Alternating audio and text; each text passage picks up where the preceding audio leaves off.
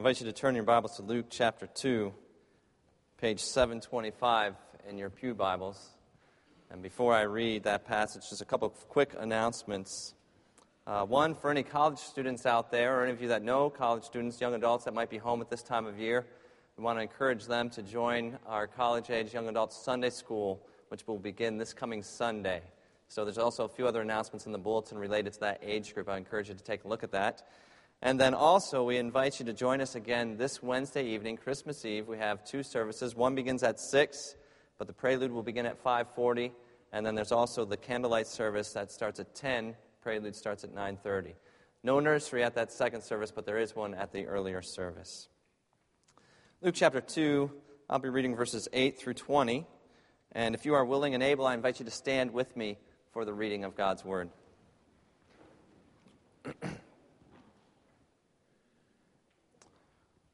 Luke chapter 2. And there were shepherds living out in the fields nearby, keeping watch over their flocks at night. An angel of the Lord appeared to them, and the glory of the Lord shone around them, and they were terrified. But the angel said to them, "Do not be afraid. I bring you good news of great joy that will be for all the people. Today, in the town of David, a Savior has been born to you. He is Christ the Lord. This will be a sign to you. You will find a baby wrapped in cloths and lying in a manger." Suddenly a great company of the heavenly host appeared with the angel, praising God and saying, "Glory to God in the highest, and on earth peace to men on whom his favor rests." When the angels had left them and gone into heaven, the shepherds said to one another, "Let's go to Bethlehem and see this thing that has happened, which the Lord has told us about." So they hurried off and found Mary and Joseph and the baby who was lying in the manger. When they had seen him, they spread the word concerning what had been told them about this child. And all who heard it were amazed at what the shepherds said to them. But Mary treasured up all these things and pondered them in her heart. The shepherds returned, glorifying and praising God for all the things they had heard and seen, which were just as they had been told. This is the word of God for the people of God. You may be seated. Let us pray before we begin.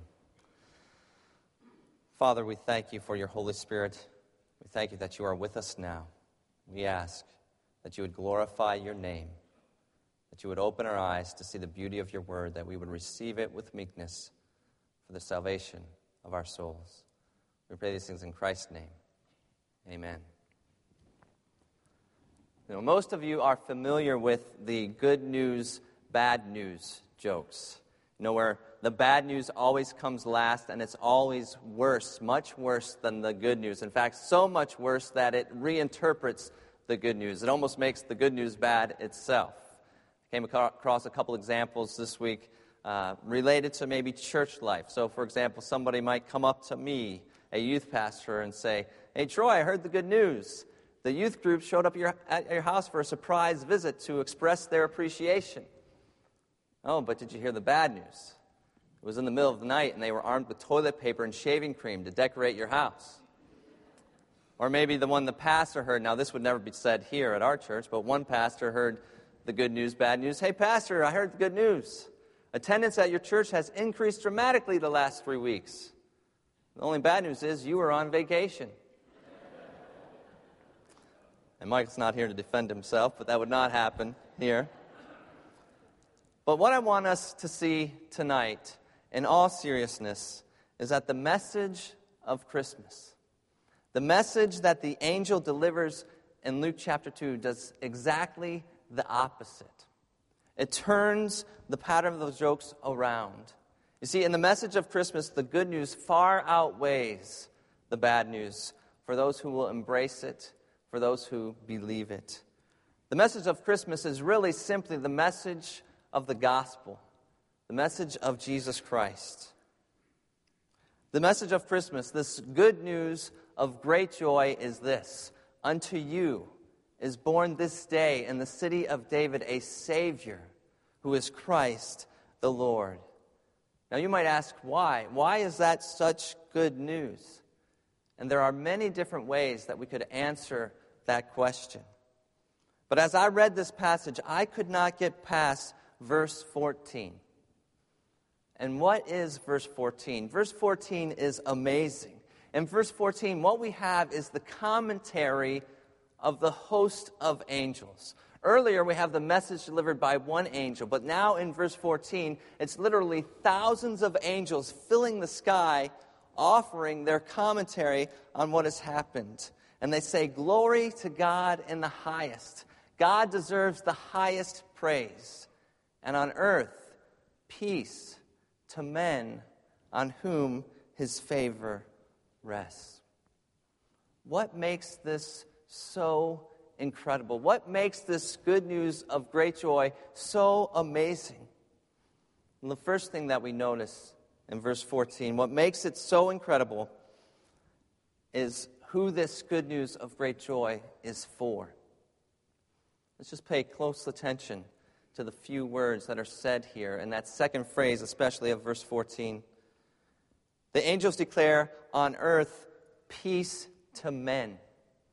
Peace to men. Now that word is not referring to adult males only. It's a general word that refers to all of mankind, men and women, boys and girls. But here's where we need to understand the bad news first. How we view the good news, the message of the gospel, the message of Christmas depends a great deal on how we view our own condition apart from Jesus Christ. It's kind of like this. Imagine two different scenarios of somebody going to the doctor. In the first scenario, you have a middle-aged man or woman, and they are the picture of perfect health, exercising regularly every week, eating healthily, and every year they go to the doctor. They've never been sick a day in their life. They still can fit into all their clothes from high school. They still can compete in athletics with the high school kids. And so they go to the doctor for their annual exam, and the doctor comes back and says, "I have good news. You're in great health." And what are they going to do on their way home? Are they going to call up their friends and say, "Hey, great news. I'm in good health"? No. They already know that about themselves. They already believe that about themselves. In fact, they might call up their friends and say, "I just wasted a bunch of money again. The doctor told me what I already know about myself." But imagine a very different scenario. Imagine a middle-aged man or woman whose body has been racked with cancer and goes to every part of their body, every bone, every tissue, every organ, and the doctors have done everything they can. Every chemotherapy treatment, every radiation treatment, every experimental treatment, and nothing has worked. And they've said to this man or woman, "I'm so sorry. There's nothing more we can do. We see that you have maybe 2 weeks left at the most. We just want to send you home to be with your family to die." Imagine that person getting a call from the doctor 2 weeks later saying, "We have incredible news. We can't explain it, but your latest test comes back and all the cancer is gone. There's not a trace of it. You are healthy now." What is that person going to do? They will call up their friends and say, "I have great news. I had a sentence of death, but now I have a sentence of life." See, what makes this good news of great joy so incredible is who it comes to. We are that second person. This is what God's word says about us, all of mankind, all men, all women, all boys, all girls. Genesis 6:5, "The Lord saw that the wickedness of man was great in the earth, that every intention of the thoughts of his heart was only evil continually." Isaiah 64, "We have all become like one who is unclean, and all our righteous deeds are like a polluted garment." Isaiah 53, "All we like sheep have gone astray. We have turned every one to his own way." Romans 3, "There is none righteous, no, not one. There's no one who seeks for God." Ephesians 2 describes us as being dead in our trespasses and sins, by nature objects of God's wrath. But you know, it's not just what God's word says about us. It's what God also knows about us. In Hebrews 4, we read, "No creature is hidden from his sight, but all are naked and exposed to the eyes of him to whom we must give account. The all-knowing, the all-seeing God knows everything about us. Everything we do in public and private, every word we say or mutter, every thought that we think, he knows it and sees it all. And it confirms the truth of what God's word says. We are guilty before God. We are dead in our sin. We know that apart from Christ, the words that we should hear are these: "Depart from me, you evildoers, into the eternal fire prepared for the devil and his angels, to eternal damnation."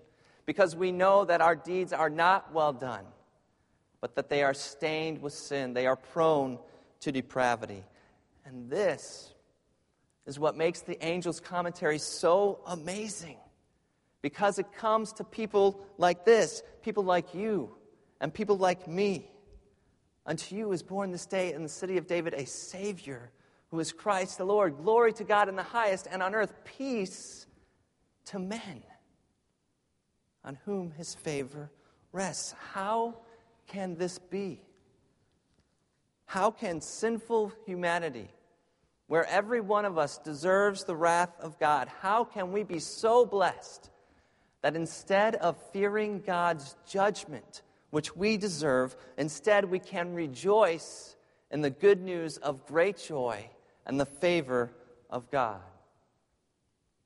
Let's take a minute just to reflect on what had to happen in order for this to be made possible. For not only will this magnify the greatness of God, but it will help us see what makes this good news of great joy so amazingly good. What had to happen in order to make that possible? Now, I can't imagine what it would have been like to be Lazarus. You know the story in the Bible. Lazarus had his sisters Martha and Mary, and he died. And then Jesus came and raised him back to life. Can you imagine being Lazarus? After that happened, was there ever a person that Lazarus talked to that did not hear his story? You can imagine. Imagine if I was friends with Lazarus in that day, and I was introducing him to somebody new.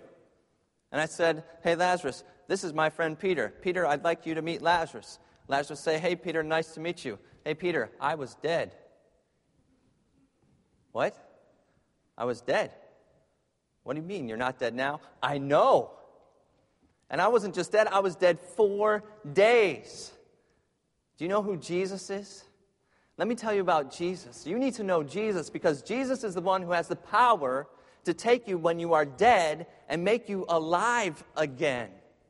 And you know what that's saying about Jesus? It's saying he is not just a man. He is God himself. You can imagine what it would have been like to talk to Lazarus after that happened. You know, Paul Rogers, one of the elders here at the church, and Mark Cook, another elder, and some other members of our church, they have been leading the singing for our youth group for years now. And this year they came up with a new name for their group, and it's a great name. 3 simple words: Dead Made Alive. Dead Made Alive. And Paul was talking about this at youth group one night, and he said he just wants to have shirts made up that say, "Just call me Lazarus." And then people will see it and ask him what it's about and provide an opportunity to talk to them about Jesus. But you need to know this. There is a profound difference in what Jesus had to do to raise Lazarus back to life and what he had to do to raise you and me back to life. A profound difference. For Lazarus, it was easy. What did Jesus do? He spoke, "Lazarus, come forth." And Lazarus was alive again. But it is not so easy for you and for me. What did Jesus have to do? He had to leave the glory of heaven and be born as a humble baby and become a man and live a perfect life. Never sin. Never once sin. And then go to the cross and bear the wrath of God in your place, in my place. He had to die, to suffer and die on the cross in order for you and I to be raised to life. A profound difference. On the cross, Jesus Christ cried out, my God, why have you forsaken me?" In some way that we cannot fully understand, that we will never identify with, Jesus was being cut off from the favor of God. God's favor had rested on him from all eternity. They had known perfect, unbroken fellowship, and yet now, Jesus is taking the wrath of God for us. He's taking our hell so we can know God, so we can have God, so we can have his favor instead of his wrath, so we can have eternal life. He was experiencing this God-forsakenness, not for anything in him, but for the sin in us, for our sins. Isaiah 53, "Surely he has borne our griefs and carried our sorrows. Yet we esteemed him stricken, smitten by God and afflicted. But he was wounded for our transgressions. He was crushed for our iniquities. Upon him was the chastisement that brought us peace. And with his stripes we are healed. All we like sheep have gone astray. We have turned every one to his own way, and the Lord has laid on him the iniquity of us all." 1 John chapter 4 says, "This is how God showed his love among us. He sent his one and only Son into the world that we might live through him. And this is love, not that we have loved God, but that he loved us and sent his Son to be the propitiation for our sins." Propitiation is not a word that we use every day, but it is an important and powerful word. It simply means this, that Jesus Christ was the sacrifice that bore God's wrath and turned it to our favor. So do you understand this? If you have trusted in Christ, the penalty for each and every one of your sins has been paid for by Christ. The wrath of God against your sin that you have earned, that you deserve, has been poured out on Jesus. It's been borne by him. The guilt of our sin was charged to our Savior. He was made sin for us. He took our guilt and suffered the punishment of our sins. Jesus exhausted the wrath of God for you, for me. He bore the full brunt of it. God's wrath was unleashed in all his fury upon the sinless, spotless Lamb of God. Nothing was held back. This is what had to happen in order for the angels to be able to say, "Glory to God in the highest, and on earth peace to men on whom his favor rests." The message of Christmas, the message of the gospel, is incredible good news of incredibly great joy because of what Jesus Christ did in magnifying the greatness of God and revealing his glory to make it possible. So what is it that Christ has made possible? No, it is incomprehensible to me that these words are in the Bible. Verse 14.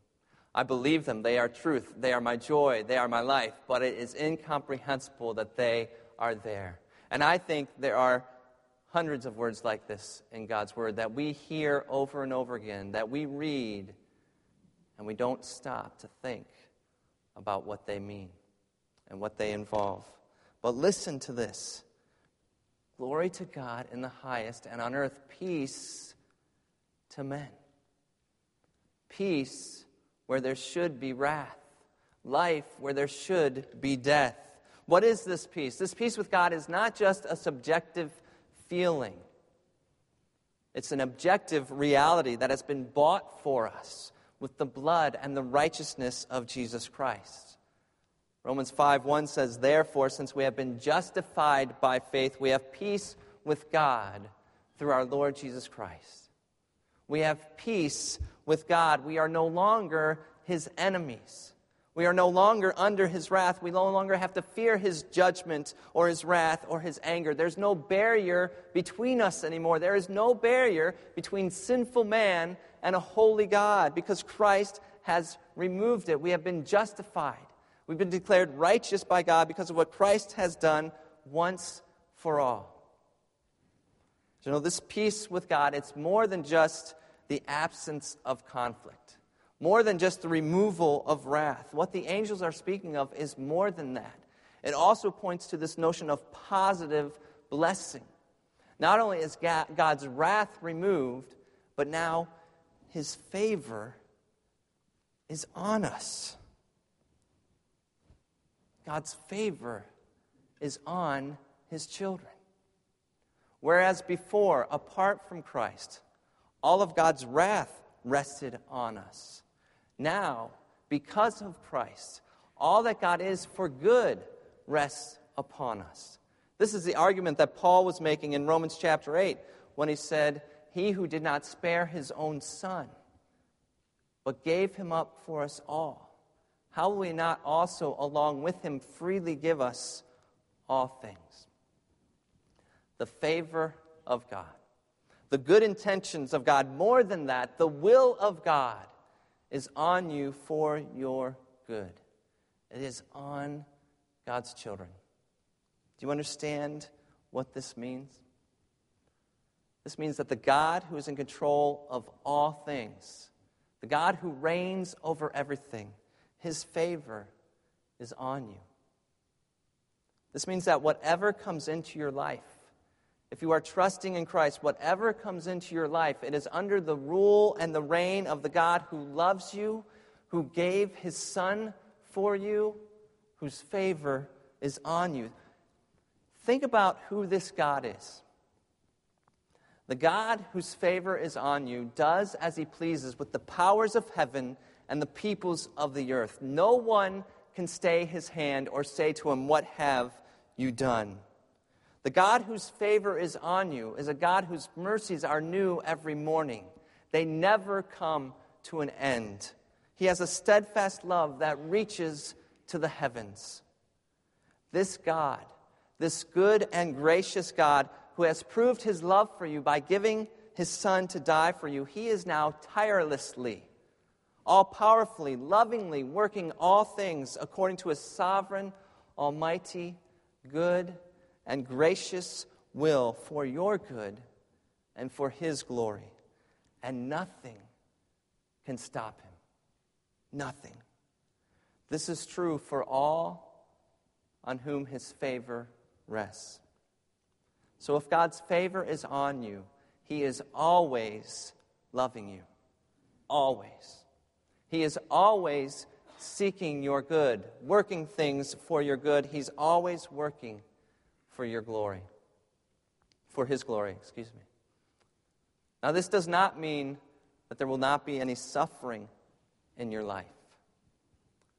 But what it does mean is that whatever bad news you are facing, whatever bad news you might be enduring or suffering, it comes from the gracious hand of a God who loves you, whose favor is on you, who is seeking your good, who is working for his glory, and who has proved it by giving his Son to die for you.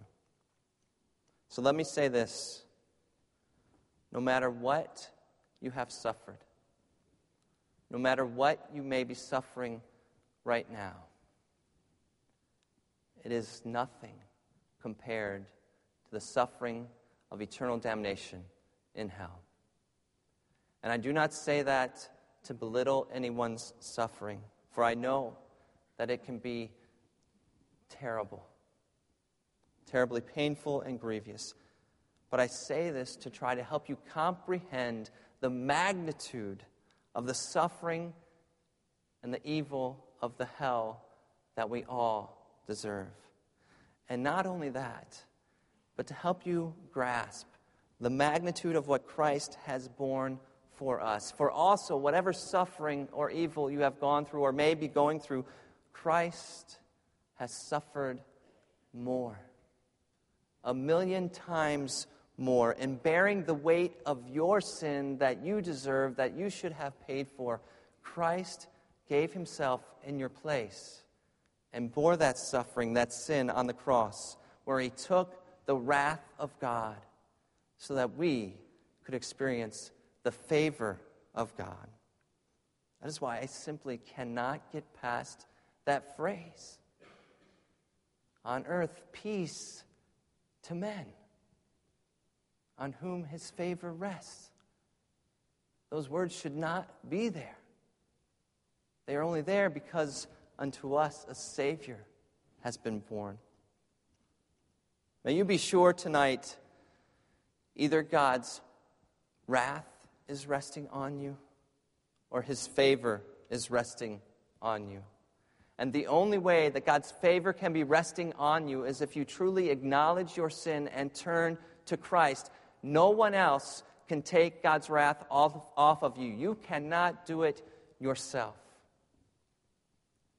In John chapter 3, the same chapter that says, "For God so loved the world that he gave his only Son, that whoever believes in him should not perish, but have everlasting life. For God did not send his Son into the world to condemn the world, but that the world might be saved through him." In that same chapter, at the end of that chapter, you read these words, "Whoever believes in the Son has eternal life. Whoever does not obey the Son shall not see life, but the wrath of God remains on him." Those are terrible words. Please do not let that be true of you. You have an opportunity to turn to Christ and experience the favor of God instead of his wrath. Because of what Christ has done, no matter who you are, no matter what you have done, you can have peace with God. His favor can rest on you. Whoever you are, God can help you. He can deliver you. He can save you. This is the message of Christmas. This is the message of the gospel. This is the good news of great joy that comes to us in Luke chapter 2. You can leave here tonight with God's favor resting on you because of Jesus, the Savior that was born, that lived a perfect life, that died a substitutionary death, that rose again. No matter how bad you think you are, how great your sin, how much wrath you believe you are under, Christ has borne it so you do not have to. On the cross, he cried out, "It is finished." God can save you. You can leave here with God's favor resting on you instead of your own condemnation. No matter how good you think you are. You may be here tonight thinking you don't need Jesus. You're a pretty good person, and you may be in the world's eyes. But if you were good enough, there would be no Christmas. Christ would not have had to come. Do you think God would have sent his Son to die if we could solve this problem on our own? God can save even you who don't think you need to be saved. He can change your mind and your heart so that you recognize your sin and your need. You can leave with God's favor resting on you instead of your own. No matter how much of a Christian you think you may be, you may have been coming to church all of your life, but never truly come to Christ, never trusted in Christ alone for your salvation. You may be trusting in your own good deeds to save you, to earn God's favor. God can save you tonight. You can leave here truly for the first time with God's favor resting on you. No matter what you think of Jesus right now. You may not believe in him. You may think he's only one of many ways to God. You may think he is just a man. God can save you right now. If that is what you are thinking, you are blind to the glory and the beauty of Jesus Christ. But the good news is God opens blind eyes. He does it every day. He's done it for me. He's probably done it for members of your family. And you can cry out like the blind men in the Bible, "Jesus, Son of David, have mercy on me." And he can open your eyes, and you can leave with God's favor resting on you. No matter that you do not want to be saved.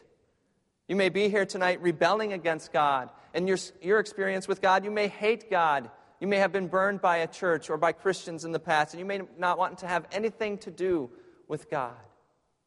God can save you. He can take your heart of stone and give you a heart of flesh, and you can leave with God's favor resting on you. No matter why you came tonight. Maybe you came to hear the handbells and the beautiful music, and it was indeed beautiful. But that's not why you're here tonight. You are here tonight because God planned for you to be here. And He planned for you to hear the Word of God, both through the words of the songs that were played and also through the Word of God that is being preached. And He calls you to respond to it. Let him who has ears to hear the Word of God and receive it with meekness for the salvation of your soul. God can save you, though you did not come to be saved. You just came to hear the music.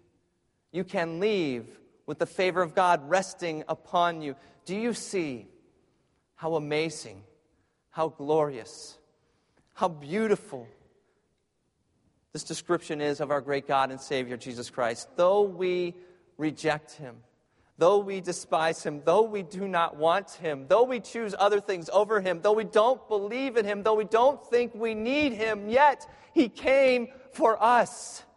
He comes for us who reject Him. And the angel says, unto you is born this day in the city of David a Savior who is Christ the Lord. And the angels cry out, glory to God in the highest, and on earth peace to men where there should be wrath. Peace. Men on whom His favor rests. Do you see how good that is? I cannot describe how good that is. It is beyond my ability to describe it. It is beyond our ability to understand it. Tonight you will leave in one of two conditions. There are no other options. There are only two options. You will leave either with God's wrath resting on you, or you will leave with the favor of the Almighty, the good, the gracious, the loving God on you now and forever. May we all be able to do as the shepherds did. May we spread the word concerning Jesus. May we take the place of the angels and glorify and praise God for what we have heard of Jesus, and cry out, glory to God in the highest, and on earth peace to men on whom His favor rests. Amen. Let's pray.